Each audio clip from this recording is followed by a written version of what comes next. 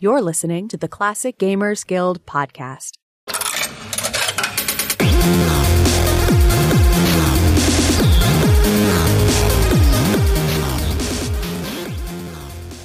Hello everybody, welcome back to the Classic Gamers Guild podcast. With me as always is the lovely Anna and Rick. How are you today, mates? Doing well today, thank you, Paul. Absolutely fantastic. Lovely. Well, today we are elated to have an absolute legend as our guest. He is a vastly talented and remarkably innovative programmer, along with his wife Roberta, whom together are the bloody pantheon of computer gaming. They created Sierra Online, the Elysian of the industry. Sierra's games have provided immeasurable happiness to countless people, such as my co-hosts, those listening, my father, myself, and now even my son. So it is truly an honor to welcome you, Mr. Ken Williams, to the show. How the bloody hell are you? Oh, very good. Thank you for having me. I'm just amazed that people still remember Sierra 25 years later. It's kind of a surprise to me. Thanks. Yeah, absolutely. We do more than remember. I think a lot of us obsess over it. Sierra honestly still costs me a bloody fortune because I'm always on eBay trying to get the old boxes. Wow. Yeah, I know. I can't believe that phenomena, but I'm impressed. Very nice. And it's funny you say that because even now, like the people who grew up playing your games are now passing it on to future generations, having their kids play it. And, kids are responding very well to it. So, there will be future generations of people who grew up with Sierra just as we did 20, 30 years ago. Yeah, very cool. Well, hopefully someday I'll have grandkids and I can introduce them to our old games. Mm-hmm. We keep hoping. But yeah, that would be lovely. It's quite, Sierra's quite a family tradition for me personally, as I grew up playing them kind of on my father's lap, and now my 5-year-old son sits on my lap and plays, Space Quest and Echo Quest, and just, I could go on and on, plays lots of titles with me. So it's really been quite a family thing. So Sierra's part of the family, and that's why I've got bloody throw pillows and t-shirts with the logo on it and everything. I think that's such a true story for many of us. I as well sat on my father's knee and played Sierra games. I grew up with the games, and now my children also all play them. It's become a part of my household, as the Sierra games are all displayed right in my living room on the big shelf. I look at them, I play them almost every day, and here I am. I'm in my 40s, so thank you, Ken. Wow. Well, what can I tell you? Yeah. Well, I'm honored. Do you miss it? Do you miss the games industry? Like, I know it's been a long time for you, and I know you're comfortably retired from it and kind of left it behind. But is there anything you miss about it, or do you ever have that sort of that pull back? No, I mean, obviously we miss it all. I mean, we think about it all the time, and I don't know. Several times we thought, would we ever build games again? But we've just been away from it too long. It's sad that it was a great period in our life. It went for 20 years, and it was just because I had, I don't know, I could do so much in those days. I mean, you could think about something, or you'd see something cool in technology, and you would think about, I see this feature, what can I do with that? And, Sierra had a big development group. We were almost all internally developed, so we had about 700 developers. And with a group that big, if I saw something, a new sound card, a new graphic capability, I could go to the organization and say, let's go do something cool with that. And now, it just feels so disconnected from the world, like you have no influence anymore, and you can't. It's tough to go from where you feel like you're really kind of building an industry to just being happily retired. Being retired has its own advantages, but there's nothing like running a company like Sierra. Mm-hmm. Well, it's kind of a company that you really couldn't run today, or at least not necessarily you, but you just wouldn't see that today from anyone else, because I know Sierra really put that emphasis on what isn't out there that we can create. What are people not doing? Whereas, the industry today is very much, what did everyone do that's successful? Let's do that. Right. Right. Yeah. I know that is, it was funny. In those days, I refused to hire anybody from a competitor. Liked the idea that Sierra was located up at Yosemite, that we were a long ways from any competitor. And because I wanted our people kind of not to be prejudiced by other people's products. And, today I think a lot of the publishing companies are strictly publishers. They work with outside development groups. Mm-hmm. And, Sierra was kind of an unusual beast that was run completely differently than I think today's companies are run. Mm-hmm. And it worked for us. Plus the other thing that worked for us in those days was that we had our own programming language, our own way of doing things, and it was kind of nice. Yeah, we did some very cool stuff. And as I look at the games industry today, I mean, the games do look better, but in some ways they seem harder to get into and kind of not as easy to get into or have fun with as some of the older games, even though they look way more amazing. Mm-hmm. That's kind of the trouble that I have. Every time I go to play a new game, I want to break after about half an hour, and I want to go back to a game that I remember, that I know the storyline of. I want to go back to King's Quest IV. I want to go back to Quest for Glory. What about you, Ken? Is there a game do you play computer games? Is there a game that you would want to go to? No, I just never seem to have fun. I mean, I always have fun, but never have time. In fact, even in the old days, I wasn't really a gamer. I enjoyed Leisure Suit Larry and Space Quest because I loved the humor. Mm-hmm. And then I played a lot of chess. I would play. I'm trying to think I loved the Incredible Machine that we did. And I like pinball, and I would like the flight sims, like the Dynamics Red Baron and Aces in the Pacific. Mm-hmm. But these days, no, I just never seem to have time to play a game. Once in a while, I'll load one up just to see what the technology looks like, but that's about it. I just installed Microsoft Flight Simulator, and it took 95 gigabytes to install that thing. And so I started trying to run the tutorial, and it really kind of takes over your machine. Mm-hmm. So I don't know. I'll probably try that, and that's about it. I'm not. I guess surprisingly, I'm not much of a gamer. I'm more of a technology for technology's sake. When we started Sierra, my vision was more to compete with Microsoft, and it was based on doing a Fortran compiler. Mm-hmm. And then Roberta talked me into doing Mystery House. Mm-hmm. And that was a game, and nobody cared about my compiler, and everybody loved her game. And that kind of put us on a different direction. So, Well, even though you didn't end up competing directly with Bill Gates, you did compete successfully against George Lucas. So that's still a huge win. From what I recall, I think you guys pretty regularly outsold the competitors, LucasArts, and that actually brings me to a question. Well, I guess two-part. Have you recently revisited any of the Sierra games just for even 5 minutes, like a quick dose of nostalgia? And the other part of it is, despite saying that you didn't like your team to play the competitors' games, since that time has now passed, did you ever go back and look at some of their games, like, I don't know, Monkey Island or something like that?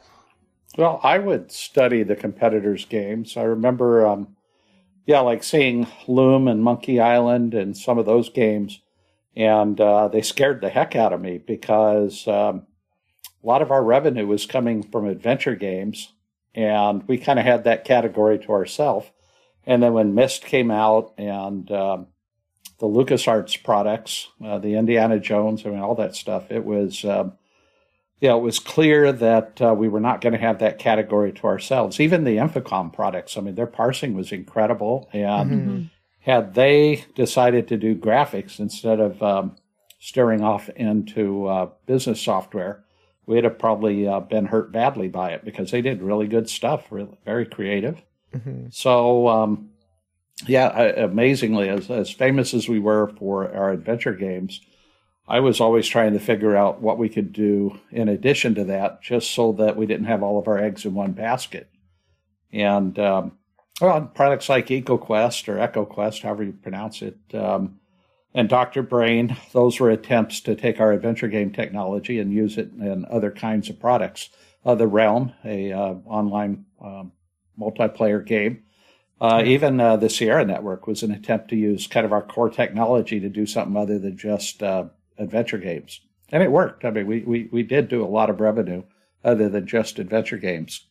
From what I heard about the Sierra Network, too, you wanted it to be available to everybody. So you wanted connection between grandma and grandson and people that were a little bit further away. So it felt like you were trying to create a sense of community with it. Did you feel that for the time that it was out there, is that something you accomplished? Yeah, it's hard to imagine now, but the Sierra Network, the original name for the company was Online Systems, and that was because prior to starting Sierra, I had been in Los Angeles doing, my specialty was coding for lots of terminals connected to an IBM mainframe. And so when we started Sierra, there was no such thing as the internet. There weren't even modems yet, really, when we started Sierra. There were 300 baud acoustic modems. And there was no internet or nothing to kind of link all the computers together. And in I don't remember what year, 91 or something, when we did the Sierra Network, we were still a couple of years prior to the internet coming along, maybe even 4 years prior.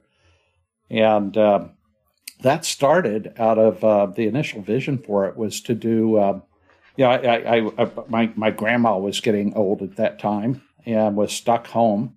And I was saying, what if I could what if I could create something where she could pick up a card game 24 hours a day, 7 days a week, anytime she wanted.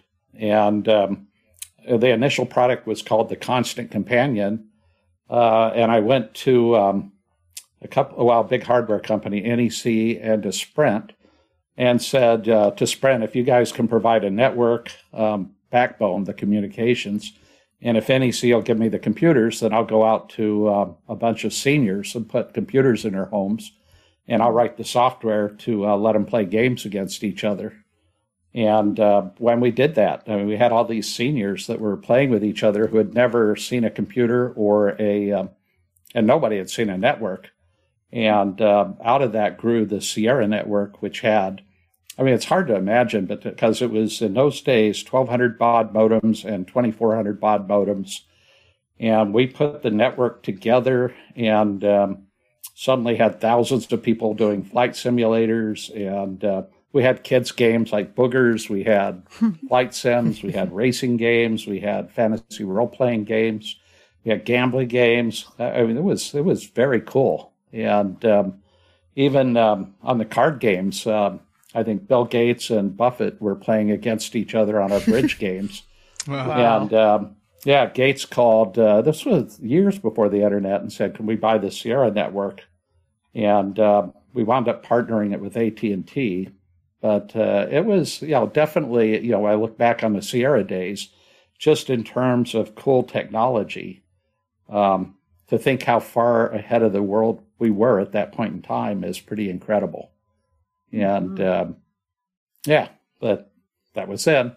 You guys were always just one step ahead, always looking for the next innovation and to be the first, if you will, in something, whether it came to graphics in an adventure game or multimedia and things like that. I mean, I've even long just admired your creative thinking and how you kind of, how you were sneaking graphics into the high-res adventures, almost like a Trojan horse, almost like tricking the computer into displaying graphics. So it kind of makes me wonder, between, again, having so many firsts and innovations and iconic best-selling titles, continuously outselling your competitors, including the comfortably funded LucasArts, could you tell us maybe what you feel your greatest achievements were, perhaps personally and for Sierra as a company? Well, I don't know. Just being number one in the business. We, at one time, it's hard for me to imagine how successful we were. And and some of it was just by getting there first.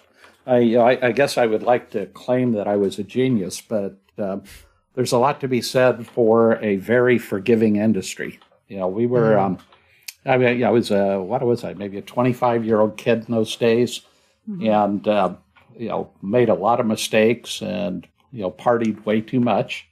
And, we were run pretty poorly in the early days, but we had some, I guess, core beliefs, which was to take really good care of customers. We always had a customer satisfaction policy that served us very well, and a vision for always kind of leading the industry and being ahead of it. And and also, our using our own language, which allowed us to adapt to new platforms faster than anybody else. Because we were kind of the first. Today everybody has an engine when they do a game. But the good news was that for us was that we had our own engine, that we owned it, we controlled it. We had internally, we were divided into a compiler group and a tools group and an application coding group. And it allowed us to move fast. So I don't know. Yeah, there was, I was just looking at a list of all of Sierra's firsts. I mean, we were the first to support a lot of the fancy graphics cards, the first to support sound cards. We kind of drove the sound card industry. Yeah. It was a lot of firsts, and it was, it's tough to see them now because, you look at the old games and they look so prehistoric. It's hard to imagine what they looked like at the time. And the other thing that was, I guess, exciting for us is that I always, one of our tougher competitors was always Electronic Arts. And at the time, we had an internal campaign saying we'd give 10 shares of stock to everybody in the company, even the extended contractors and everybody else, if we could just beat Electronic Arts. And we focused on that for like 5 years, and we finally took them and passed them on sales numbers. And that was a big deal for us. Yeah. But, and then it all crashed and burned, which is the depressing part, but oh well. Sometimes after being really big, things can end really suddenly, but I don't know. I consider the legacy from that 20 years to outlast sort of hopefully most of the negative feelings that are out there nowadays. Yeah. No, it was always when I would go to work, one of the things that I always told myself is that I wanted to build a company that would be around for my grandkids. And so a lot of what I did each day was to focus on how to put walls around Sierra so that the company would be defensible and would have a solid base. I was always worried that we could take a hit in any one side and take the company under. And there's a lot of companies that we competed with in the early days that didn't make it. So a lot of my business strategy, I guess you'd say, was, what do I got to do to kind of lock in Sierra? And then we sold the company. And I thought I had all those blocks in place, but when the new people bought it, they ran it into the ground. And that's probably kind of the great frustration of my life, is both the loss of all the products that would have still been around today, and all of the, Sierra at the time had 1,000 employees, and all of them were hurt by the sale of the company. So that was kind of the depressing part of all of it. Yeah, and you just don't like to see something you work so hard on destroyed. No, and I guess it becomes a different kind of legacy then, I guess, instead of still creating in the same way, people are still enjoying. So that's pretty awesome. Yeah, at least the games are still there. I was just looking at a list of all the games, and I can't believe it. There's one guy that was writing a book on all of the different product releases or something, and I was shocked by how much he had, and then I saw that was only book 1 of 4. So it's... we did a lot of products. We probably, I can't even imagine. We were doing something like 70 products a year, and in lots of different categories. And then there's all the, we called them rollovers, where you do a game, you suddenly have to do an Apple version and a Mac version and a Windows version. And you wind up, then you do a French version, an Italian version, a German version, an American version. And it becomes a lot of stuff happening in product development.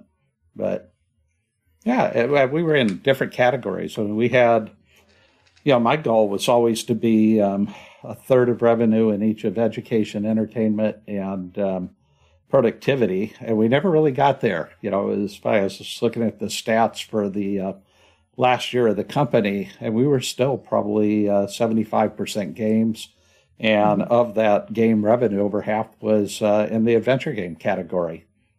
Probably the last big adventure game that I did was Phantasmagoria, and that was a big hit. That sold 1 million copies. That's Huge incredible. production on that game. Yeah. I mean, so much work put into it. It was like it was more of a movie than a movie was. Yeah, it was. It was funny. I was talking to Roberta, and I made the comment that the script was longer for Phantasmagoria than most movies. And she said, "Well, let me think about it." And she said, "Oh, yeah, it was like 6 volumes or something like that, whereas a movie might be." Yeah, because in a movie, everything, all the dialogue is over in 90 minutes, and she had to film everything. So those were cool days when you could want to do something like that and build a studio, and I don't know if anybody's doing games like that anymore, or if they are, if they've got the same focus on interactivity. For us, it was. In fact, I never grew comfortable with speech in games because when you're playing the game, you never like to sit still. You always kind of like to, be in control. And if a character's doing, 2 paragraphs of text, then you're stuck staring at your screen when really you want to be able to do something, make something happen. Just a quick follow-up on Phantasmagoria. I'm kind of curious because I believe the budget, from what I recall, kind of skyrocketed past expectations, and I was wondering kind of how nervous you may or may not have gotten during that time when you saw the budget, just crawling and crawling. Obviously, the game in hindsight was a smash success, and not for naught. But I was just curious if that had made you nervous, and actually more so, just a quick thought on what it was like to visit the set of that game, or even Gabriel Knight 2, like the set of those live action games. Yeah, I don't remember the budget particularly freaking me out because, and it was big. I think, for those days, I think it was around 5 or 6 million, which was a lot of money even for us. Mm-hmm. But what was worrying me was the disk space. We were going to put it on CD-ROM, but pretty quickly we realized it wasn't going to fit on 1 CD-ROM, and then we realized it wouldn't fit on 2, and then not on 3, and not on 4. And I think we ultimately shipped it on 7 CD-ROMs, and that creates problems in that when somebody's playing the game, they want to be able to wander through the world, and how do they do that? By constantly having to swap CDs. And today you'd probably install the whole thing on a hard drive, but that wasn't how it was working in those days. Mm-hmm. So, so the budgeted disk space was freaking me out. And also the loss in quality, because we were filming it at full film quality. But in order to get it to fit on the CDs, we were shrinking it to horrible resolution, like a screen. I think a target screen in those days was like 800 by 600. Wow. And, and it was just such a loss in quality. Even the audio. And then we goofed. We were rookies at doing all this, and if you listen to that game, a lot of the sound is real echoey, and we had to go back and do voiceover to dub a lot of the voice, which kind of really hurt things. But it was cool, and I never visited the set for Phantaz. I did for Gabriel Knight, and that one was different in that they actually took a big building and built a physical set inside the building. So it really was like the way a film would be done, where we had rooms with no ceilings and cameras hanging down over the walls, and that was pretty cool. Mm-hmm. Yeah, and just to speak on how big Sierra's legacy really is Dean Erickson, who starred as Gabriel Knight. I mean, even he has a large fan base on Facebook, for example, just for being the guy in Gabriel Knight. So it just goes to show how much impact these games had. Mm-hmm. Yep, it was definitely. I don't know. I mean, somebody's got to be doing stuff like that these days, but I don't know. haven't really tracked the industry. We, after Sierra, Roberta and I, we were kind of burnt out on the business. 20 years will, I was definitely ready to try something new by the end. Roberta wasn't. I mean, she would have kept going forever and ever and ever. She was having a lot of fun building the games, and sorry to see it end. But the problem was that with that many games going and trying to build the games, I was spending all of my time on airplanes flying from studio to studio. One of my rules was that I didn't want more than 100 people in any one place because I thought creativity would go away. Mm-hmm. So we had, I don't know how many studios, like 12 different small studios scattered all over the world. And I would have to, it would take me a solid month to go around and look at each of the games out of every 3 months. And then I would start the process again. So it was a project. I was sick of riding on airplanes by the end. But we did cool things, and so that made it worthwhile. Mm-hmm. And speaking of fan followings, if it would please you and Roberta to know, Cedric from King's Quest V has a very strong following to this day. In fact, has had a bit of a revival in which there's some posters on Facebook who are absolutely obsessed and make posts like every day honoring Cedric the Owl from King's Quest V. All right. She's actually in the other room talking to a friend of hers, but I might try to go twist her arm to come in for 5 minutes or something. That would be amazing. Yeah. Well, do you want to take a break and I'll go see if I can talk her into just doing a few minutes? Sure. Yes. That'd be just okay. Hang on, I'll see what she's doing. Hello. Hi. Hello, Roberta. How are you? Hey. Pretty good. A little surprised. Oh my God! Speaking of I surprises, didn't know Ken was talking to you.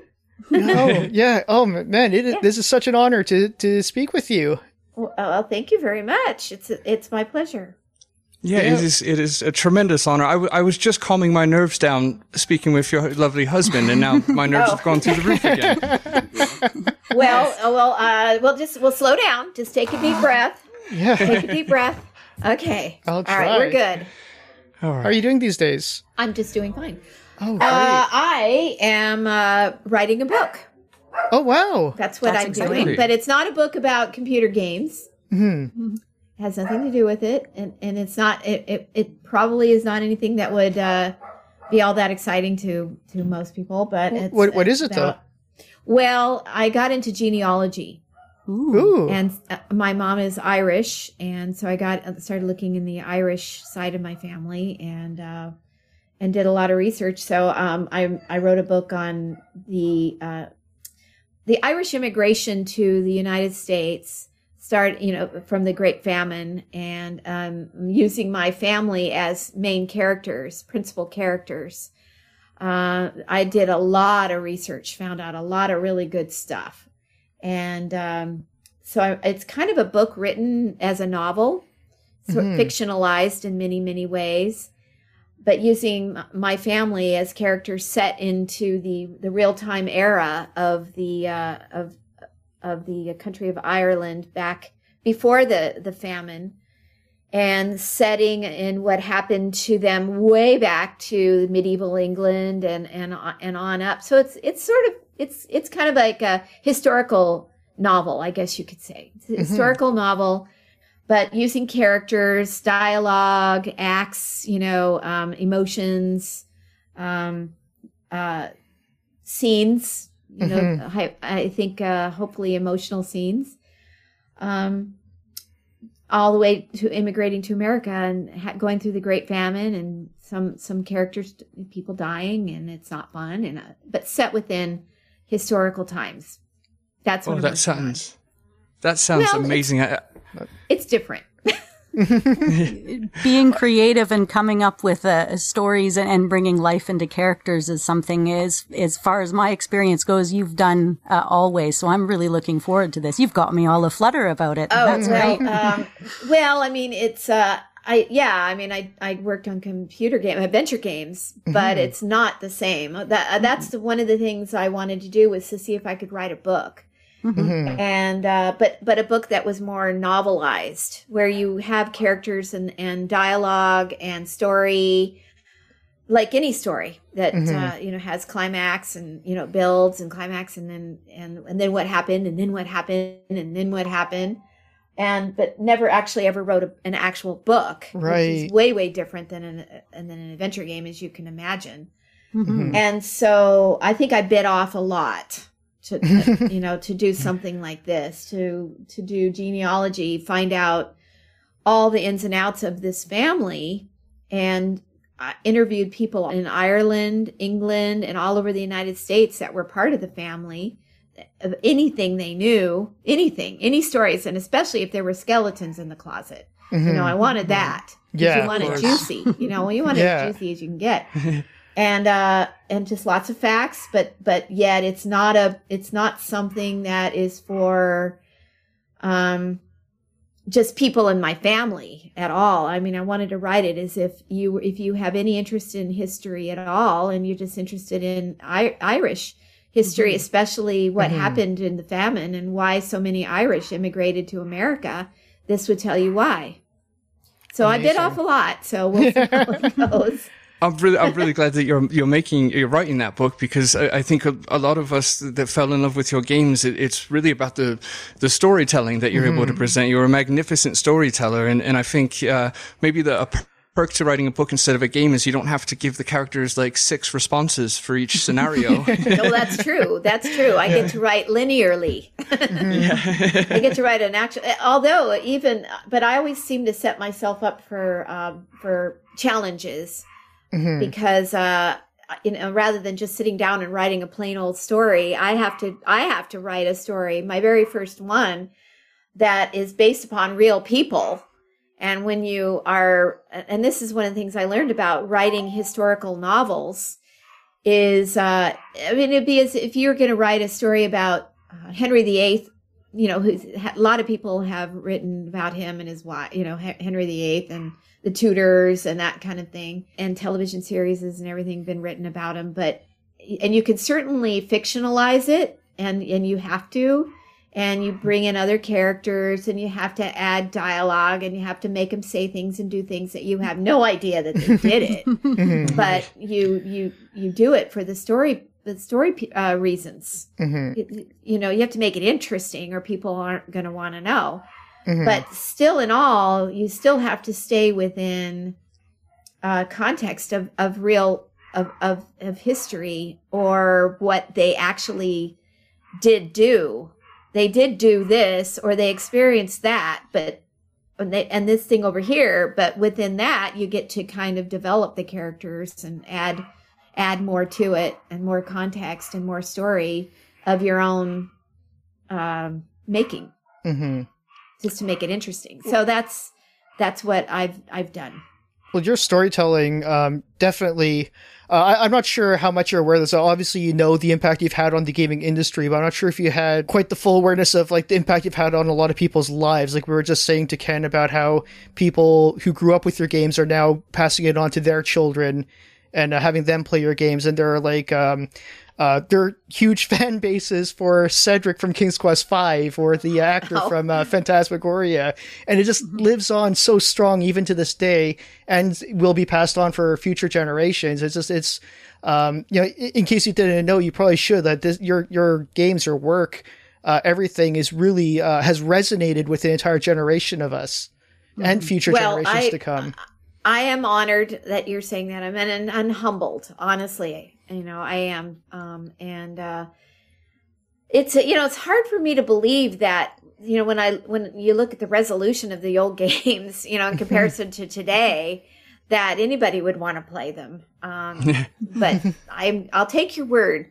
Yeah, well, I can say for a fact, I played King's Quest with my father when I was about 5, and my 5-year-old son has been playing King's Quest with me just this very week. So it's really become a family tradition now that's being passed around all because of what you created. Yeah. So I think though, since he's so young, and probably isn't as aware of all the super high res 3D, flying cameras and, 3D worlds and all that exist with computer games and video games now. He doesn't know yet, perhaps, because he's too young. So maybe it's good that you get him involved while he's still young before he gets, what's the word I'm looking for, kind of ruined by all those good graphics. And then try to go back and see the old graphics. Well, there is something that really captures the imagination of the old graphics. Like, there are a lot of independent developers now who are following in the footsteps of Sierra and LucasArts adventure games. They go back to the pixel art. Yeah. Mm-hmm. There's really? a section of independent game developers who are really basically mimicking that style, that throwback style. Mm-hmm. Huh. And do you know why they're doing that? Because they love Sierra and LucasArts so much, yeah. Oh, okay. And we want to see these games. We're really interested as fans too. So there is a market out there. Because it might not be like the $1 billion market these days, but there are still a lot of us fans who are still chomping at the bit because we grew up and we want more of the adventure games, and we just it's something which obviously once Sierra went away, there's always been the people who just want more, who really vie for those old days of like the pixel art and the more imaginative storytelling, more so than just like the photorealistic guns blazing kind of games. Yeah, right. I have a question for you then. So why do you think that these types of games that you say are still quite an audience for it, and people are kind of going back and doing them again, but they still have more the old look? That's the way I'm getting that from you, that they still have that kind of that old look. Why has nobody done adventure games, say like we used to do, or what they're going back and doing now, but really updated art and updated, maybe using 3D or something? Why is nobody doing that? But yet it's an adventure game in the old style. Mm-hmm. Do you know why? Yeah. Well, it's a good question. I think there is a decent amount of them that do try and use the more modern graphics, but I think it comes down to it's more indie studios that are making these games, so it's easier for them to make a magnificently beautiful pixel art game, whereas the tools they might have for a 3D engine are a little, what the indie has available compared to the AAA titles, it's a little farther behind. Yeah. So and also just the nostalgia. It sounds to me, so the big companies that have more money don't want to put the money into it, probably because they probably don't believe in that style of game, that they're just probably don't think that it could have that big of an audience. I disagree, but that's just me. Yeah, and it never went away, the adventure fans. I think the big companies want to make just ridiculous amounts of money instead of just make money, because they would definitely do all right with adventure games for sure. We're still here and wanting it. Yeah, that's funny. I really, one of the things I wanted to do before we sold Sierra was to see, because I could tell toward the end when we sold Sierra, that the adventure game genre was going to run into some problems or issues. I could see the future, where the gaming was going. It was beginning to go the direction we all know it's gone, and I could see that. But I kept thinking that I could figure out how to make that not happen. Right. Using 3D. It didn't happen with King's Quest 8, Mask of Eternity, because I wasn't able to work on it correctly and get it done. And then we sold the company. But I really, really did want to set the challenge up for myself to figure out how to bring it up into the 21st century adventure gaming in much more immersive 3D worlds. But I never got the chance. We sold the company, and that was that. And I'm not saying that I'm the only one, that could do it, but because of Sierra, and that would have been behind me to make it happen, we could have done that. But whereas it sounds like other companies that have more money and the means to do it just don't want to do it. That doesn't mean that somebody couldn't.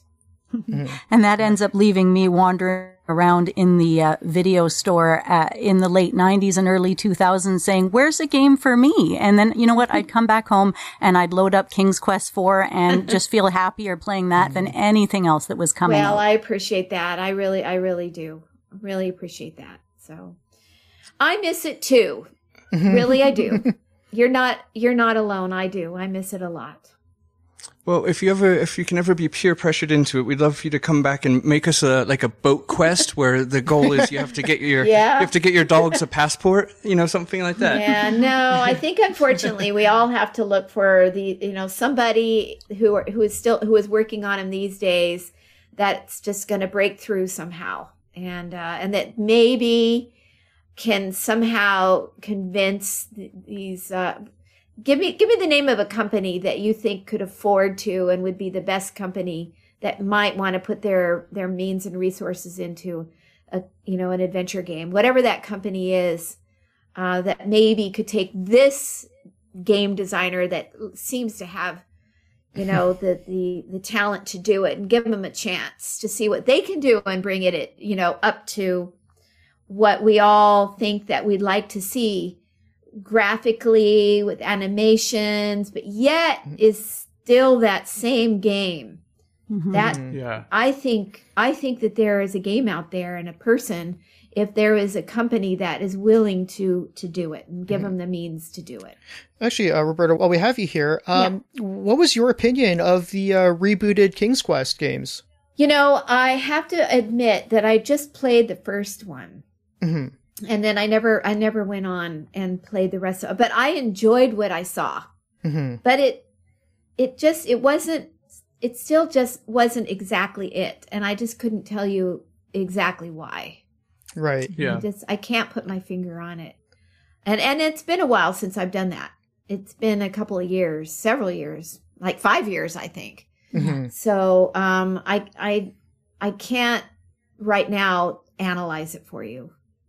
But they were close. I think they did as good as you could do with someone else's game, my game, and to try to say what would Roberta have done if we were her, and to try to figure that out. I think they did a really good job with what they had, and they gave it a really good go. Mm-hmm. But I still don't think they quite hit what today's modern players would want. And I don't know why. I can't analyze that for you. What do you think? I myself only really played the first one. It's been sitting on my wish list for the longest time. But I just know from the Classic Gamers Guild community and just and other Sierra groups around the internet, I just see that it is a bit polarizing. Like, people either love it or they're pretty disappointed in it. So it's kind of this ongoing debate as to the two different camps. Well, the fact that I didn't go on and play it might maybe say something, about it sort of missed it for me a little bit. But I think they gave it a really good try. Mm-hmm. It's not easy to take up somebody else's work and try to go on with it. And I really wanted them to. And I wanted it to do well. And I think it did decent, didn't it? It did decently well, didn't it? Yeah. I think so. Mm-hmm. Yeah. So, but yeah, it didn't, there was something, but I definitely don't want to complain at all. Or I'm very happy and proud that they tried, and they did the best they could given all the circumstances.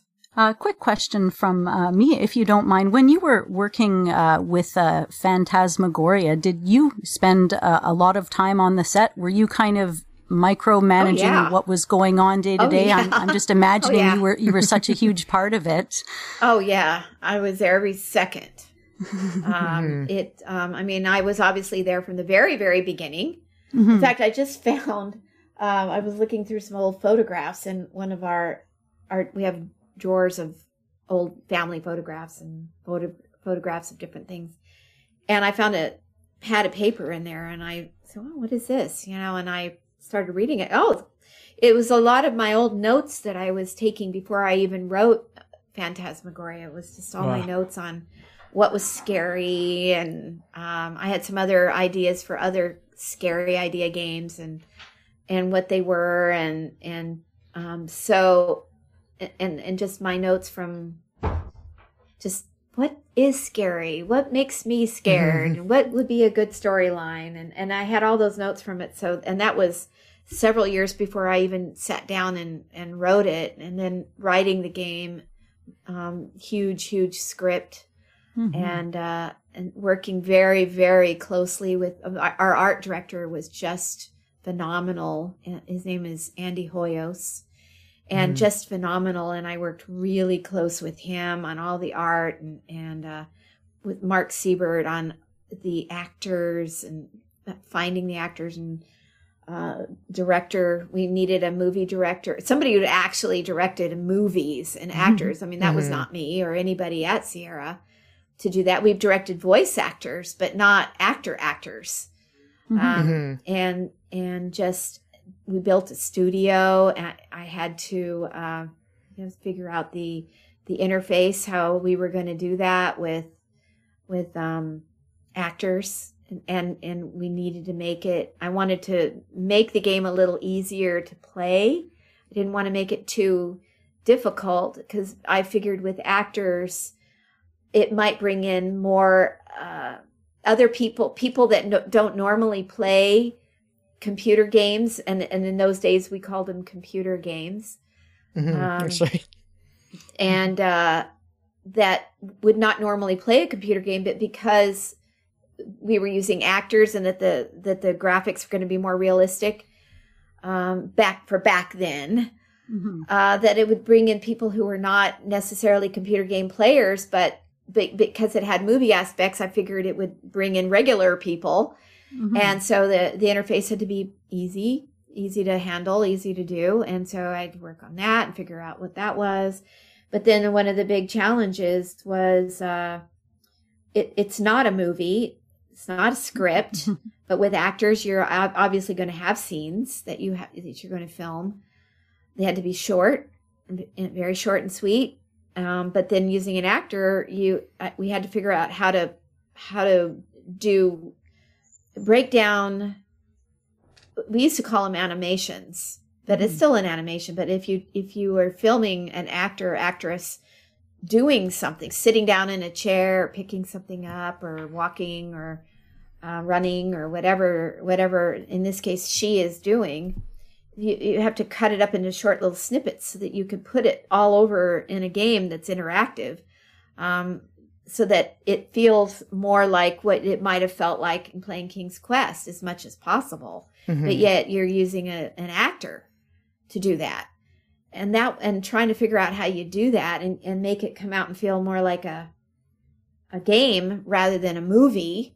That took a lot of thought and to figure that out. So I had to be there every second in the studio. I sat in the chair right next to the director and with the actors every minute, every scene, and just to say it can only be like this because we're not shooting a movie. I just kept saying to the director, we're not shooting a movie. This is not a movie. Right. This is a game. This is a game. This is a game. This is a game. This is a game. And so they understood this is not a movie. And everything is very short, very short. And so that if a player decided to do one thing versus another, then we got to be able to do that. And just change over and immediately to something different that she's doing. And it's got to be immediate and it has to be as seamless as possible. And yeah, so I was there until the very, very end. Yeah, it was genuinely trailblazing. Using kind of blue screen. Right. We had to interlay, I guess you'd say, actors over and onto a 3D rendered set. Wow. The whole set was rendered entirely in 3D from top to bottom. And so we could move our camera angles whichever way we wanted. If a scene was going to happen at a certain camera angle, we had it.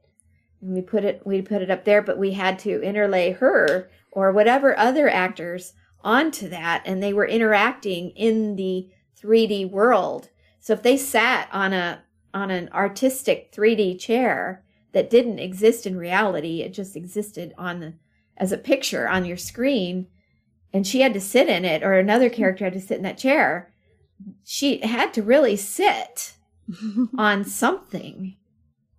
But it wasn't going to be that actual chair you saw on the computer screen, but she had to sit on something, and so she would sit on a blue box that was set exactly where the chair is in the picture. Exactly. So whenever the actors were acting, in the studio, we would see the picture of the angle of the 3D scene that we were using for that particular, whatever she's doing. Say she's going to sit in the chair in the kitchen. She's going to sit in the chair in the kitchen. And so we would see the angle of the 3D kitchen on a monitor. And then we had another monitor next to it that showed the same scene, but it was all blue. Everything was blue. Mm-hmm. And so we would have to place a blue box, and we had people that were setting up our blue screen, everything. And so we would have somebody take the blue box and place it in our background blue screen. We had another camera on a whole black background of plywood, painted blue, and walk in with a box. And we would see them on one screen walking in, holding a blue box, walking into the scene. And we would see them then, though, walking into the 3D rendered kitchen at the same time. And they'd say, where do you want us to place the box? And we'd say, over to your left a little bit, walk over a step, right there. No, that's not quite. And because we're watching them placing the box both in reality against a blue background over here. Everything's blue, but we're also watching, we could see them in the picture, the 3D rendered kitchen scene. And we could see, and because they're patting the top of it, so we could see where they're trying to play. We couldn't see it though, because it disappears. Couldn't see a blue box in the 3D rendered. They had to. That's right. We had to, they had to move it around, and then they would sit on the blue box over here, and then we'd have to see if they're sitting on the chair because we couldn't see the box. And they'd say, no, you're not sitting on the chair. You're like sitting in air over here. Got to move it over. And then they had to keep moving it around until there it is. You got it. So if you see her sitting down in a chair in the scene, you know how we did it. Mm-hmm. And that was true for everything where she interacted with anything that we had to set up. We had to set up blue plywood and then cut holes in it. If there's going to be a sink, if it's in the bathroom, we had to cut holes in it. And then if she had to set something down on the counter next to the sink in a bathroom, like a brush, she had to really set it there. And she was, and we'd put a mirror we'd have a blue screen, and we'd put the mirror for the bathroom in and among a blue screen plywood thing with a plywood blue countertop. It was, we did a lot of stuff like that. Mm-hmm. So it took us about 4 months. Wow. Of 6 days a week. Wow. We only took off Sundays.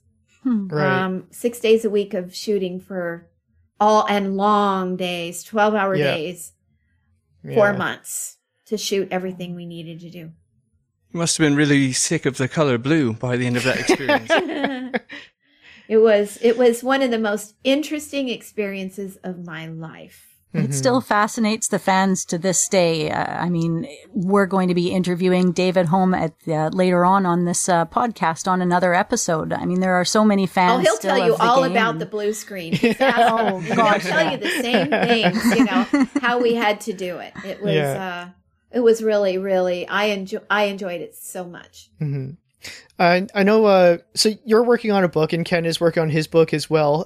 Have you had time and have you had a chance to read The Sierra Adventure by Sean Mills? I looked at it. We have it. And I leafed through it. Okay. I'm sorry that I say that I didn't read it. I mean, it's not a secret that I'm not, I'm not easy to get for an interview. And this just happened because he came in and he lassoed me and just dragged me in. But actually, once you sit me down, I'm pretty good about talking. But we really appreciate that. But I probably would have said no.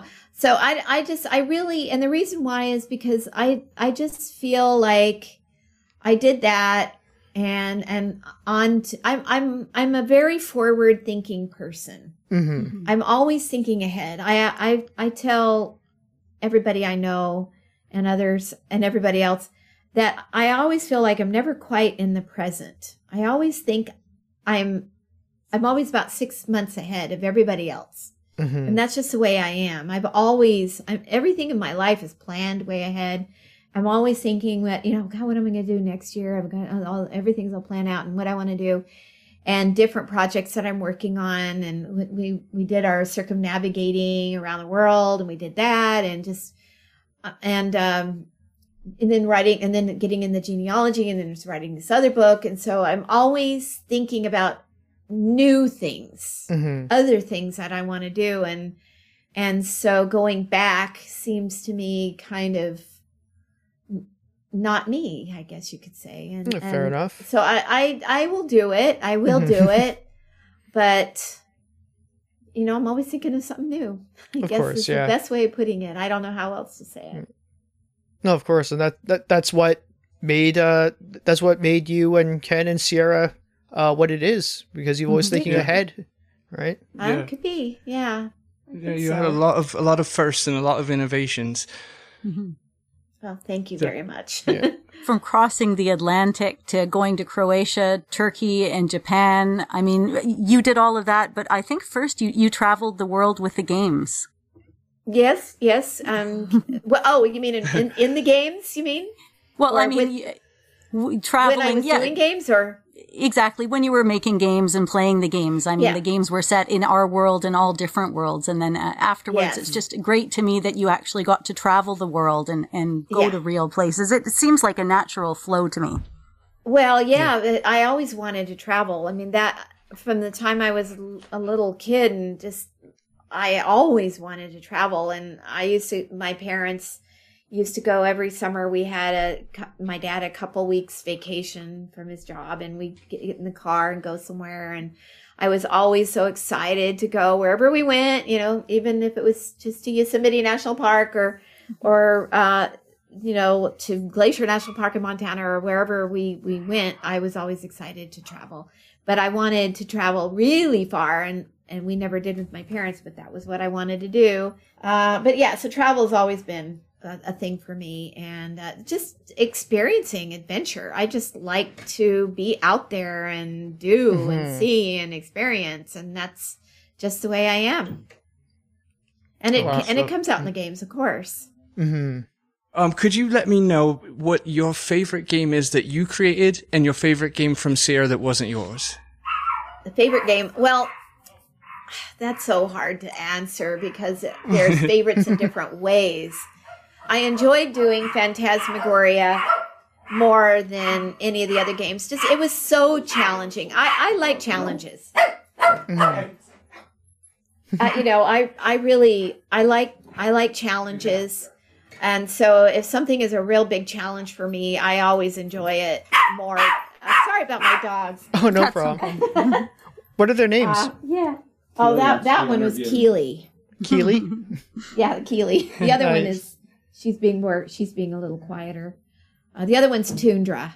Tundra. But anyway, no, I've always liked challenges, and Phantasmagoria was a big challenge, and I really enjoyed doing it. So that one was a favorite.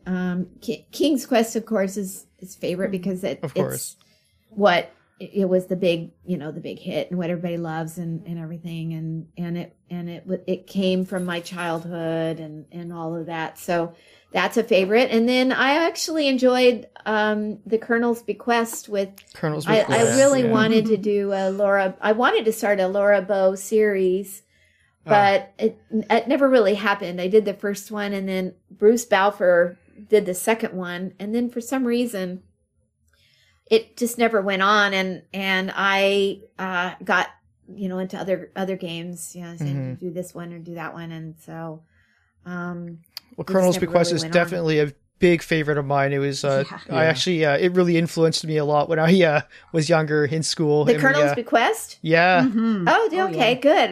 You don't hear too many people that played that. Yeah. But I enjoyed doing it.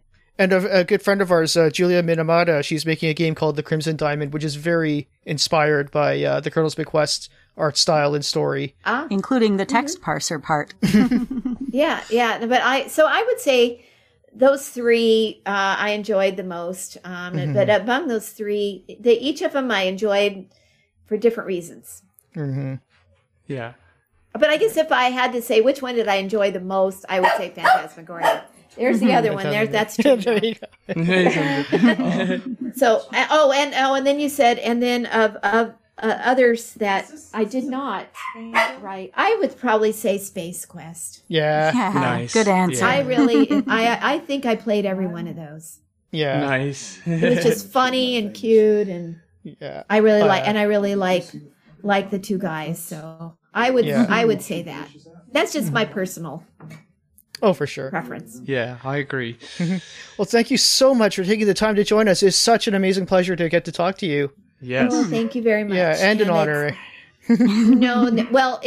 I'm humbled. Okay, I'm very humbled, and thank you very much for the actually very good questions. So, well, thank you. Well, I will say that on behalf of the Classic Gamers Guild and everyone in it, I'm sure everyone wants you to know how much your games have touched their lives and will continue to touch the lives of their future generations.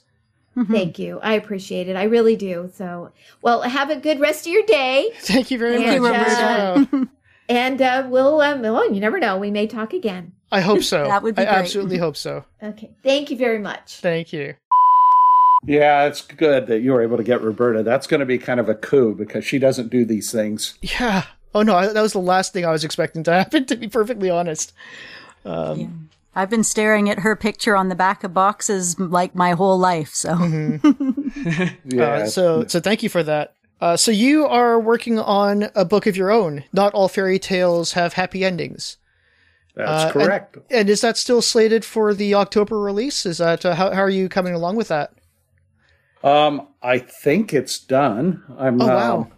Yeah, I got some people correcting spelling on it, and that's about it. It turned out different than I started because, just because of me. I guess it turned out because so it's more, when my perspective on CR was different than everybody else's because I was more of the, I hate to say corporate bureaucrat, but I was kind of above it, figuring out strategy and product strategy and branding strategy and figuring out how to pay the bills. And in some ways, I think what people really want in a book about Sierra is the products and the designers.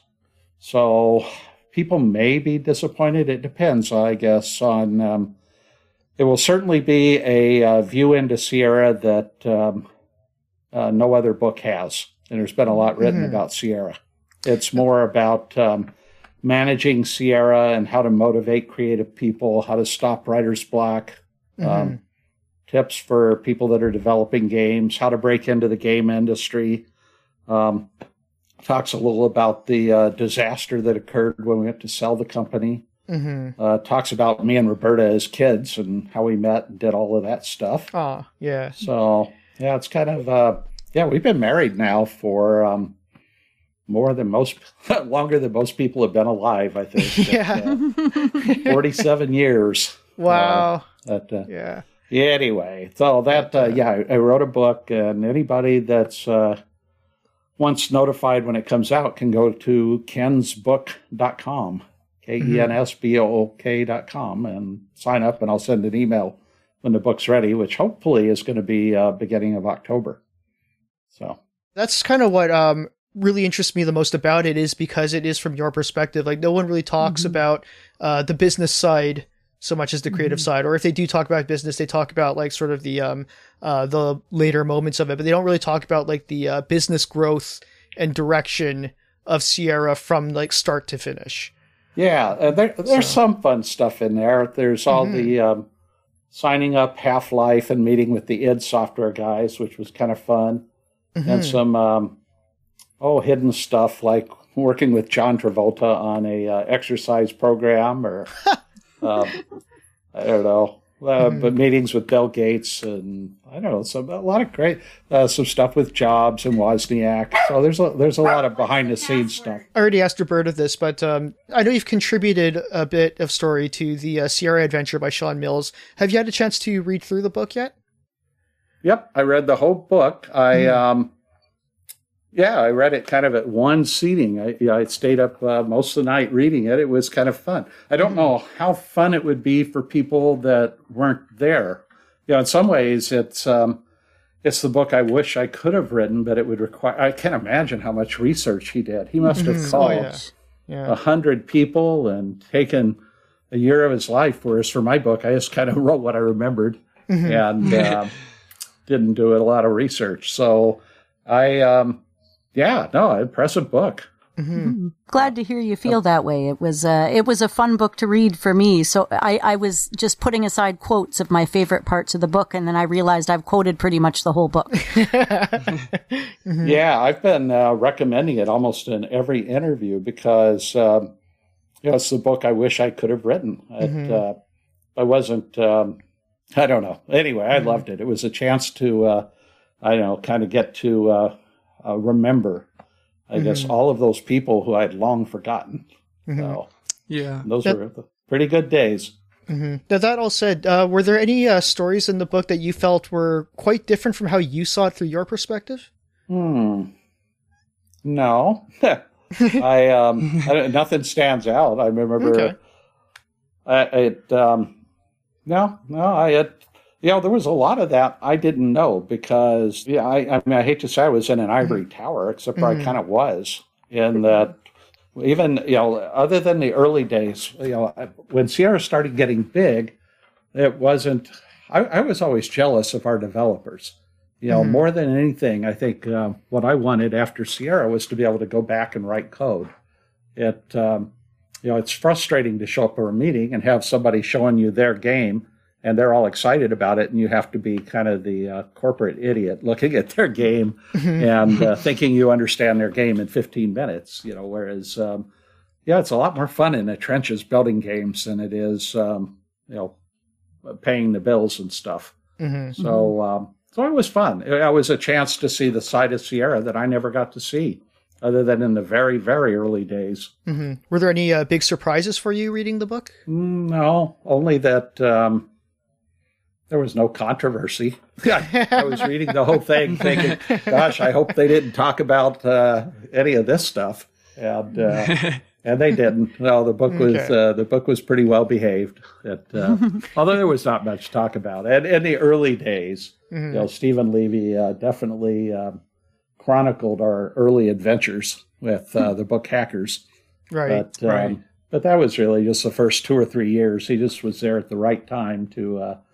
when we were all young kids and kind of nutty. But so I read his book, and it was a fun book. I hope everybody reads it that's a Sierra fan. I mean, there's nothing else like it out there. Yeah, I think part of the reason the book is so enjoyable for the fans is thanks to your forward thinking and putting the authors of the games on the boxes back in the day, so that growing up, the names that Scott and Mark, the two guys, and the Coles, and Christy Marks, Jane Jensen, etc., they became kind of like, celebrities to us in a sense. You know, we knew these almost mythical creatures that were creating this magic for us that we love. So reading the book now, because we grew up seeing the names on the boxes, it's like, you know, we feel like we know them in a sense.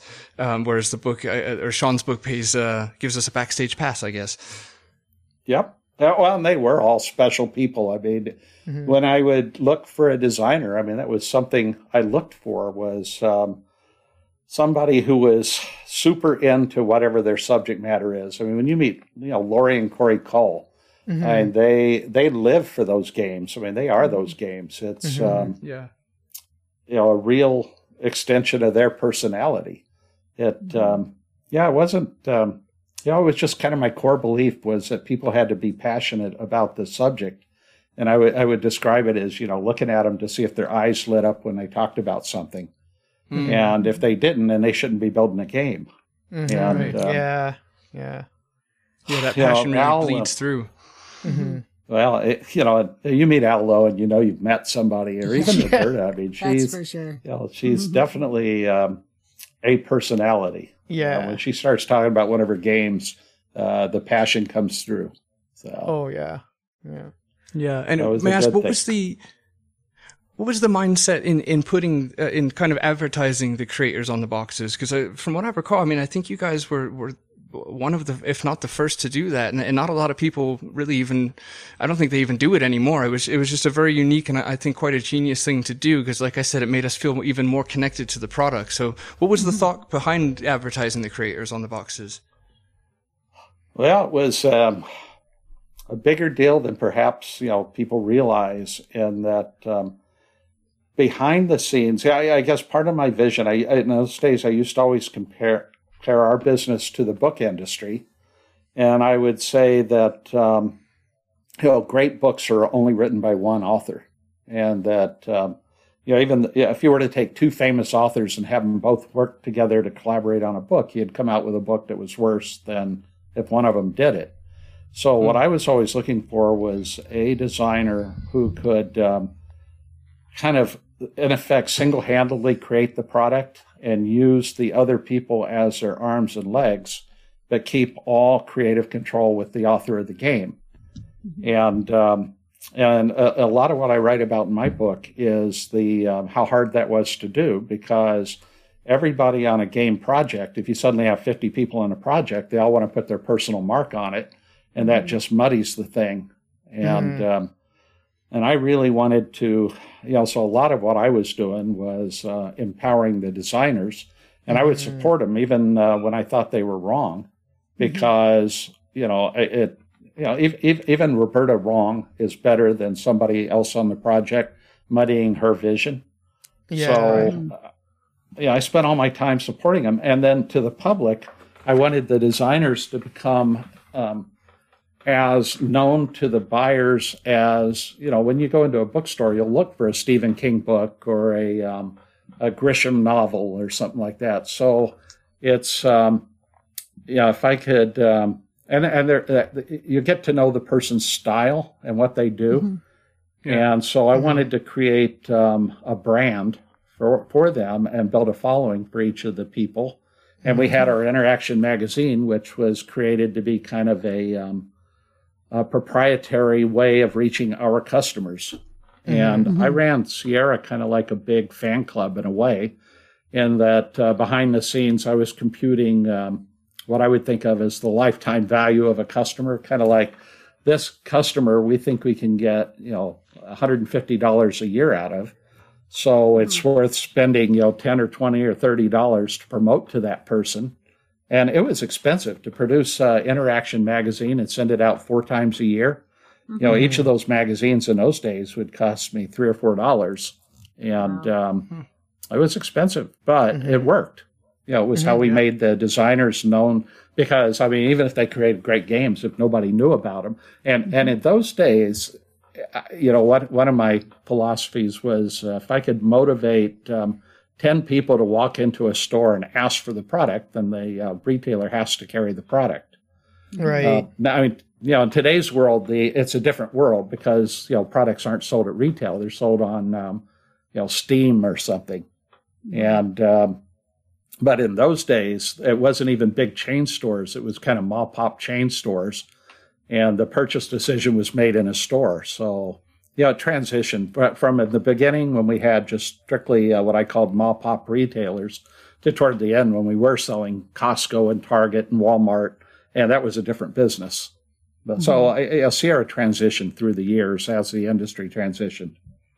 Well, your plan absolutely worked because it gave, for me, a real life connection to the game. Like, I love Roger Wilco. I think he's a great character, but I want to meet the two guys from Andromeda because clearly they are the coolest people in the world. And so having that connection gave more depth to the game experience altogether.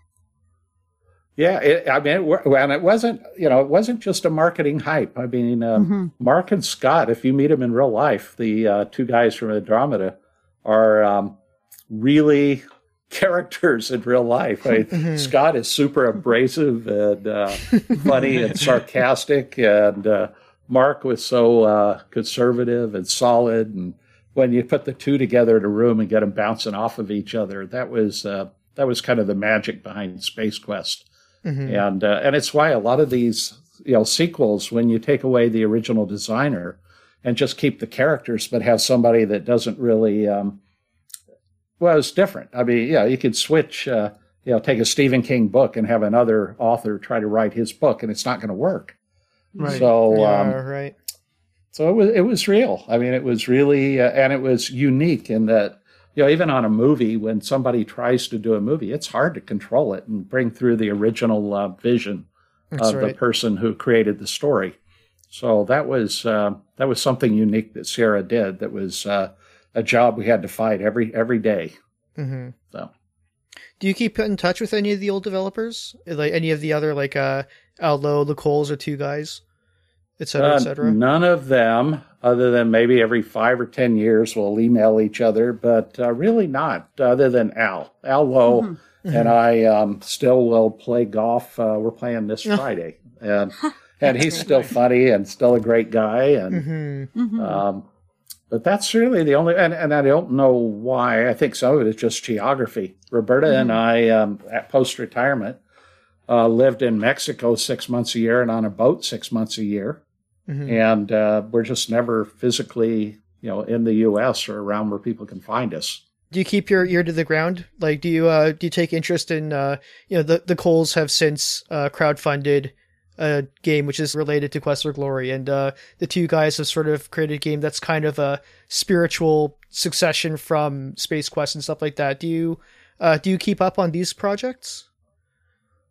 Well, those two I do, only because I bought into the Kickstarter on Space Quest long ago and received recently, I guess, the beta test for their Space Quest game, but I haven't dug into it. So, but no, I haven't talked to Mark and Scott, in 20 years. And Corey Cole, I've swapped a few emails with here in just the last few days because of my book, and he read it, and I mentioned in there that he and I never got along, which, although that's kind of, I was, Corey is always a highly opinionated guy, and we would bump heads from time to time, but my role was always to support my designers, and I mentioned in the book that I always had kind of a pecking order, where at the top of the chart was the designers, and I treated them like gods, and it didn't matter. They could irritate me all they wanted.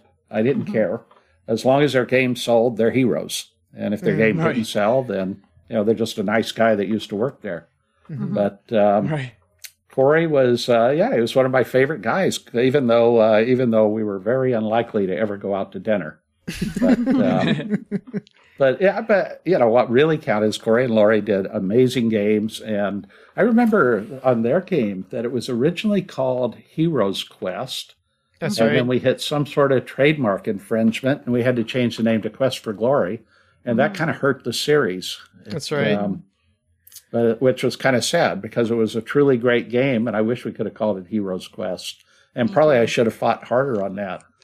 On Space Quest, we also hit a trademark conflict. Somebody had a board game that they'd never even actually published But we fought with that guy for years, and I finally wound up paying him off to let us have the Space Quest name.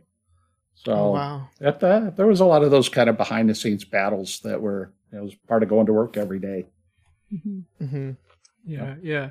Well, speaking of all these quests, so you guys at one point you find yourself with King's Quest and Space Quest, and then, and correct me if I'm wrong, but I believe you kind of had the idea that crime dramas and police media in Hollywood and such was kind of big at the time, so you decided the market could probably use, a police quest game, and so you brought in Jim Walls, and then to follow that up, you saw that the market probably could use an RPG, or Sierra could use an RPG, so you brought in the Coles.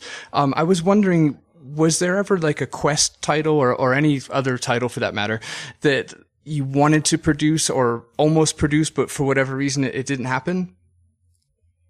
Well, let's see. I always wanted to do something legal, and hooked up with Vincent Bugliosi, who did the Manson trial. He was the prosecuting attorney, and so I actually contracted him to do a kind of a law quest type game about lawyers. Oh, wow. But then when I started looking for somebody to work with him as far as a team, and because he was very non-computer. In fact, when I went into his house, he had big yellow notepads, literally yellow notepads filled with scribbling, filling the entryway of his house. He was not a computer guy, but I knew that he would work good with our guys to do a good game, and but it never came together. I mentioned John Travolta. We wanted to do this stuff with him, but that would have been more of an exercise. I wanted something to answer Jane Fonda, because she had the workout tapes at the time. Mm-hmm. What else did we want to do? I always wanted to do something with the Titanic, and remember talking to Ballard, the guy that did that, or I guess my attorney was his attorney. Who else? I don't know. There weren't a lot of categories. I mean, generally, if we wanted to do it, we found a way to do it, although a lot of it would come from me meeting somebody who was passionate about something, who I thought could deliver. And ultimately, that became our acquisition strategy more than it became, rather than hiring, because, like I wanted into the board game category. So that was Impressions. I wanted into race car games, and that was Papyrus. I wanted into kids' education software, and that was Brightstar. Then I went into a golf game and went after Headgate. So a lot of what we did flowed from product categories I was trying to get into, and then trying to find somebody that was already there that did it really well that I could bring into the Sierra umbrella and give them the kind of distribution and sales that they didn't have before. My favorite division was always Dynamics. Those guys are so creative, especially Jeff Tennell. And the work that they did on 3D Pinball and the Incredible Machine series. We did some very, very cool products. They did some adventure games that weren't so good with Willie Beamish, and although it wasn't bad, it just wasn't what they did best. But then the Aces series and even the Earth Siege, some of the robot stuff. Yeah. So there were some cool products that they did there that. I would always enjoy going down to Dynamics to see their products, or going to Papyrus to see the race games. I was never really into the products that Impressions was doing. They were doing kind of I wanted something to compete with Civilization or SimCity, and went after Impressions, and they had a product called Caesar that did really well for us. That's right. So. And what else? Well, then over in Europe, we were doing over half our revenue in Europe. And that came through, I acquired a company called Cocktail Vision. Yeah, and the other part of that one that made sense was that they were number one in Europe in education. And that was, in Europe, all the education is curriculum-based, and everybody, every third grader is studying exactly the same thing at exactly the same time. And it's very different than the way they do it in the U.S. So that was, it was a good acquisition for us.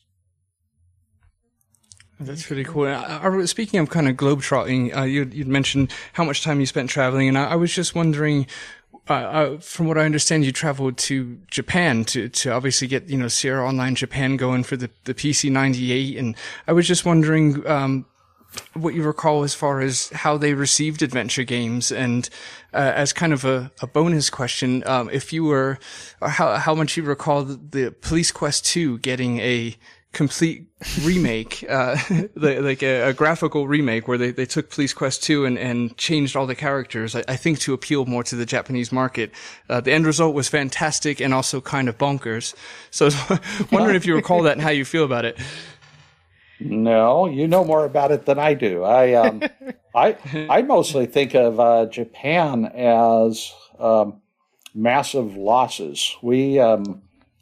When we were trying, the problem was that the Windows machines and DOS machines weren't really sold over there. They had the PC-9801, which was kind of a not really DOS and not really Windows, and the hardware wasn't. I guess because of the character set, and we had trouble getting our games onto it. I think we did get some running on it, and I didn't remember that we did something custom with Police Quest. That's funny. It'd be fun to see that and see what they did. But we never got any serious amount of revenue out of Japan. Where we made money was taking the Game Arts games, a company in Japan that we published for. Thexter and Sylpheed were really super successful for us in the early days. And somehow I got the license to Frogger. And Frogger we sold a ton of copies of. But I don't remember ever getting, the story about Japan that was kind of interesting was Roberta. I always considered her my partner, and she went to all the business meetings in the early days, and going to Japan was kind of cool. But in those days, the Japanese were, I guess you'd call it chauvinistic or something, but they wouldn't do business with her in a room. And, our Japanese agent was kind of like, first he showed up at the hotel and tried to convince me to leave Roberta behind. And then she came, and in the meetings, nobody would look at her, talk to her, and she'd say things, and they kind of brush her off quickly. And, this was, that would have been 35 years ago. So the world changed a lot in 35 years, I assume. I don't know. I haven't been to Japan lately. But it was, so I remember that part of it, and that was kind of a struggle at the time trying to do business there. And that, and there was never, in Japan in those days, it seemed like there was new machines coming often, and people didn't mind owning a machine that only had one or two games on it, as long as it was kind of a really good hit game. And so there would never seem to be one particular machine that had enough of installed base for us to target and make a lot of money on. It was a tough market for us. I think we tried and we lost money for like 10 years and ultimately kind of gave up on selling our products in Japan. So I'm surprised that we did a Police Quest. Probably it was a license deal. Somebody called and said, we'll do all the work and we'll just give you some money. That was an easy decision. So it was probably one of those. But Police Quest was a big hit for us, and SWAT was a big hit for us. So we were very happy. Definitely do yourself a favor and Google Police Quest 2 Japanese when we're done. And you might just find that it looks so fantastically bananas that the loss for 10 years might even be worth it for. I'll try to find it on YouTube, see if I can find like a video walkthrough or something. That'd be fun to see. Yeah, you'll love it. And our son wound up, because he enjoyed, we had a younger son who at the time loved Japan and would love going over with us. And he wound up going over and getting a 4-year degree in college from Japan at a Japanese university, and became an engineer in Japan. There's a funny picture in my book of his college graduation where he's kind of the only, because he's so much taller than a lot of the Japanese, and he's a gringo versus all the Japanese. And he went over not really speaking Japanese and learned it, became fluent, and loved Japan. He's back working for Intuit now after a few years working for Amazon, but he did well. Oh, that's great. That picture reminds me of, I think it was Bill Murray in Lost in Translation, where he's in an elevator and he's just towering over everyone else. Yeah, one of my favorite movies. That was a good one. Yep. I had a few questions from the community mailbag to ask you, but I think we've covered a lot of them already. Yeah. But there are a couple I think we might still want to cover here. This one comes from Tim McBrien, who asks, which of your projects is most dear to your heart? Oh, for me, well, I mean, obviously, I don't know if it's obvious, the Sierra Network, because Sierra was called Online Systems before I even started it. I mean, I really was always passionate about creating an alternate universe and having everybody play a role in it, and kind of the whole massively multiplayer game experience. And the closest I ever got to it was the Sierra Network and a product called The Realm. And, that was something I had fought for from the very beginning. And, and it was just such a technological achievement that how could you not love it? And the technology for it went into all of our games. And I think at the beginning, all of our games were supporting multiplayer. And then the internet came along, and that kind of changed the whole game. But for what it was at the time, it was pretty cool. Yeah, absolutely. One question from Jamie Retz Bosworth. Do you have any regrets about anything while working in the gaming industry? Do I have any regrets? I mean, I regret having sold the company. That's, that part's depressing. I shouldn't have sold it. I should have kept running it. I regret the early years when I was so immature and there was so much partying and stuff that went on. And I think about, how much smarter I could have been and how much better the company could have been run at the beginning.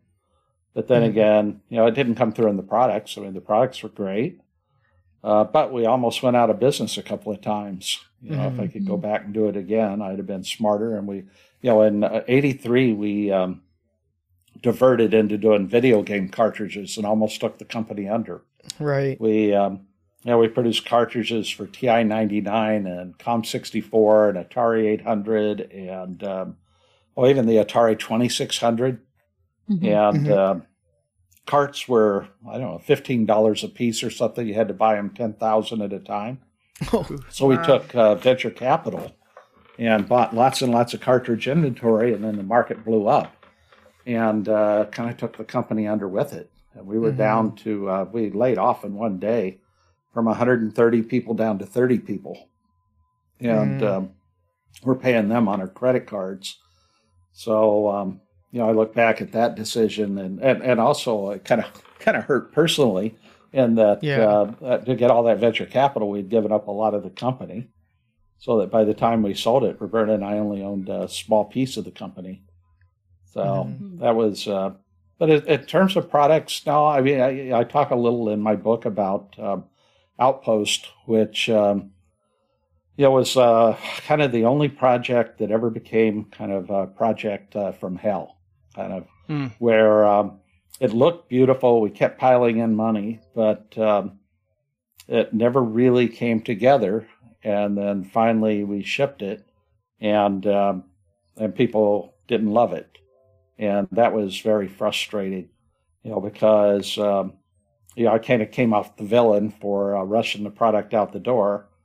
But then my side of the story was, well, gosh, we're triple over budget and project was out of control. And I don't know, I wasn't sure another year of development would have got us to a fun game. So that project was kind of one of probably the only project I could really remember that got totally out of control. Other mistakes, Phantasmagoria 2, that was a place where we swapped the designer between Phantasmagoria 1 and Phantasmagoria 2.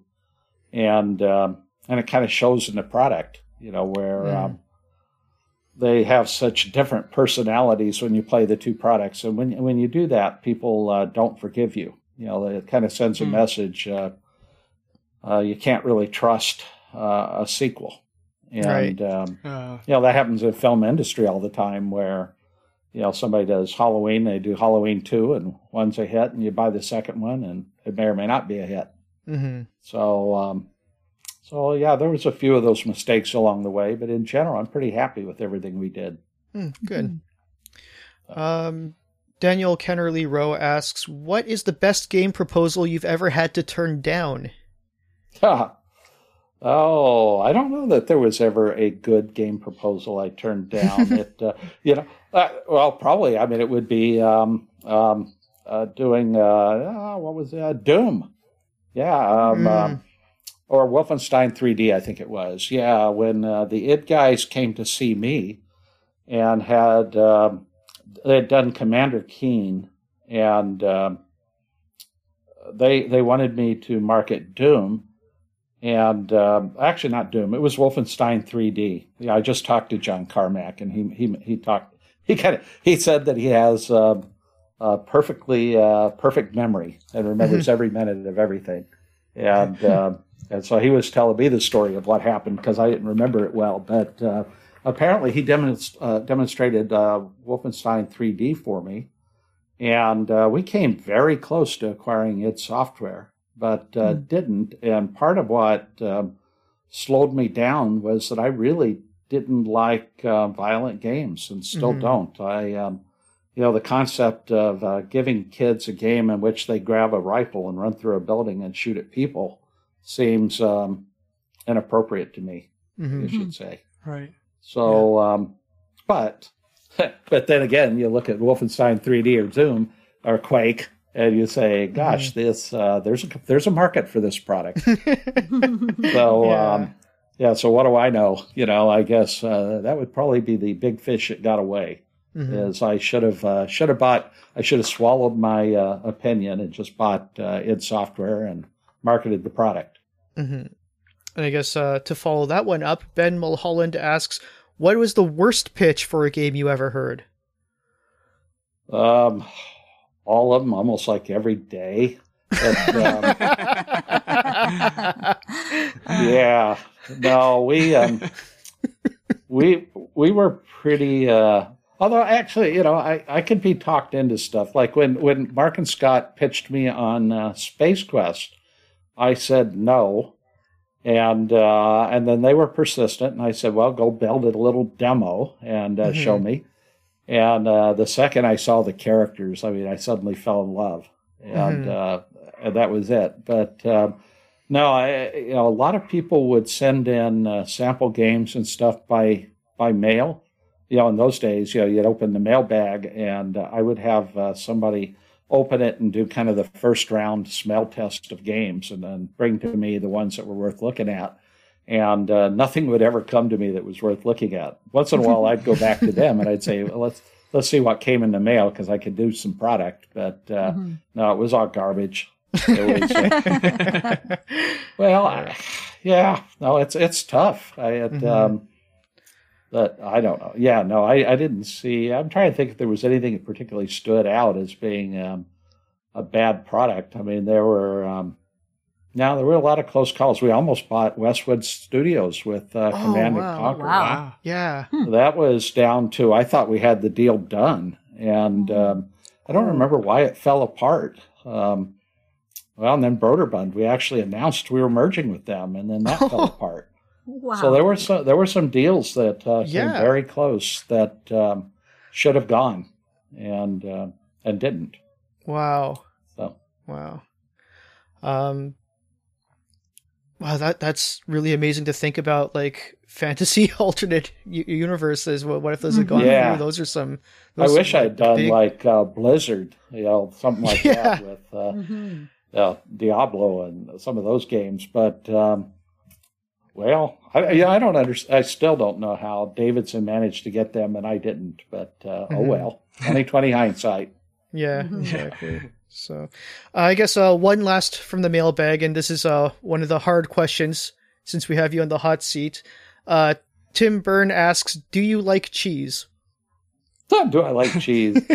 I have always had weight problems, unfortunately. And there was like 2 years when I ate nothing but meat and cheese. And during that time, I lost 85 pounds and was actually looking really good, but boy, was I sick of cheese.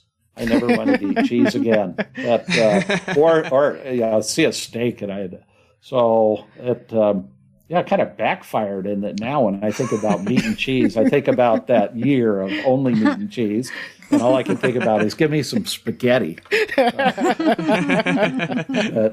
Oh well, that's great. Couldn't have asked for a better answer to that one. So we know it worked, but that's it. So the answer, I guess, would be no. Yeah. Anyway, okay. Well, I hope that answered it. I've got one last one for you, mate, and we'll let you get on with your day after giving us so much just amazing stories here. Yeah. Even though I was on this podcast, I'll want to probably re-listen to it a few times, probably cringe at my own voice, but still. Yeah. So we hear tell of many good times from Sierra, whether it's the golden days, the early days, whatever it may be.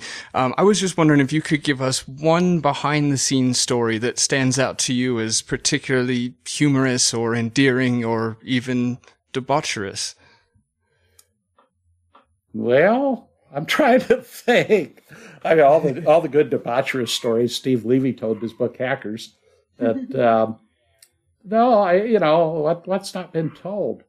We had when Roberta and I moved into a new house, we had an amazing party. We just kind of invited everybody in the industry and wound up with over 800 people that showed up in one day. Whoa. And that was kind of a wild time.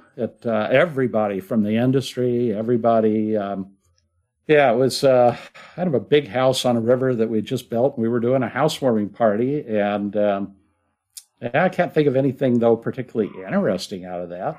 There's nothing, behind the scenes, we're actually pretty boring people. In those days, we were a lot more fun, but even then, most of the fun happened.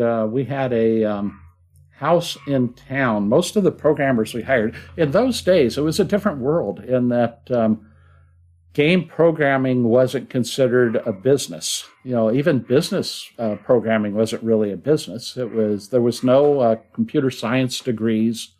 So Right. When it came time to hire programmers, nobody working for a real company would have ever quit a job to go to work for a silly game company. So who I was hiring as programmers were kind of kids from 17 to 21. And even, Rourke Wygant, I forget which game he did, but he was one of our first programmers. And his parents flew into town with him to introduce him to me and look me in the eye and say, "You are going to take good care of my kid, aren't you?" And we didn't tell him that we were going to move him into a house with, I think, 9 other young kids. And it was kind of like a frat house type environment. And that was, imagine plus we paid well. So suddenly you've got all these kids running around that are literally kids with a lot of money and a lot of fun. And we we weren't working normal hours. People kind of worked when they were in the mood. And, and I tried to, it was more being a ringmaster than being a boss in the very early days. Mm-hmm. But it worked. It was what was appropriate to the time. But by the end, the Sierra was a very different company in that, we had desks and chairs and work hours and, all the stuff that comes with being a real company. But the fun days were the beginning days. Mm-hmm. I just wanted to say thank you so much for creating a legacy that has lasted for many generations and will continue to last for more generations, entertaining and educating. I'm the type of person that wasn't really that great at school. And if it weren't for playing your games, I don't think I would have been able to excel in the fields I've excelled at now. At being able to run my own business as well, was influenced by everything you and Roberta had done. So I just want to say thank you on behalf of myself and the whole community that has been influenced by everything you have done. Yeah, absolutely. Thank you. From childhood me, young adulthood me, present me, and the entire community that spawned because of your games that you and Roberta were behind. Well, thank you. Thanks for keeping all the old memories alive and keeping the games alive. That means a lot to us. Yeah, here, and I'll just tip my hat in that pool and also say thank you to and Roberta for giving me just priceless memories with my father that I'm now creating with my son. And one day my son will be able to say, my father and his father before him played these, see? And it'll go a long way, what Sierra means to our family and to so many people. So from the bottom of my heart as well, thank you, mate. Yeah, thank you. That was great, Ken. Thank you for being there. So good to hear your voice. Thank you, and talk to you later. All right, mates, thank you so much for listening to this podcast. We hope you enjoyed it as much as we have. My God, it's been surreal and just, I'm almost at a loss for words, which is rare. But thank you for joining us. Thank you for listening. Check us out on Facebook. We're a page. We're a group, facebook.com/Classic Gamers Guild. You can send us an email if you'd like. We're at mail@classicgamersguild.com. You can find us on Instagram, which is at CGG Podcast. Find us on Twitter. Do us a tweet at the CG Guild. Check us out on Patreon. And a huge thank you to everyone who supports us on Patreon, makes this show possible, especially those in the extra special tier, which would be Mark Fillion and Jay Holmes. So yeah, thank you guys for making this show possible. Thank you to everyone who listens. We love you all very much, and don't do a murder.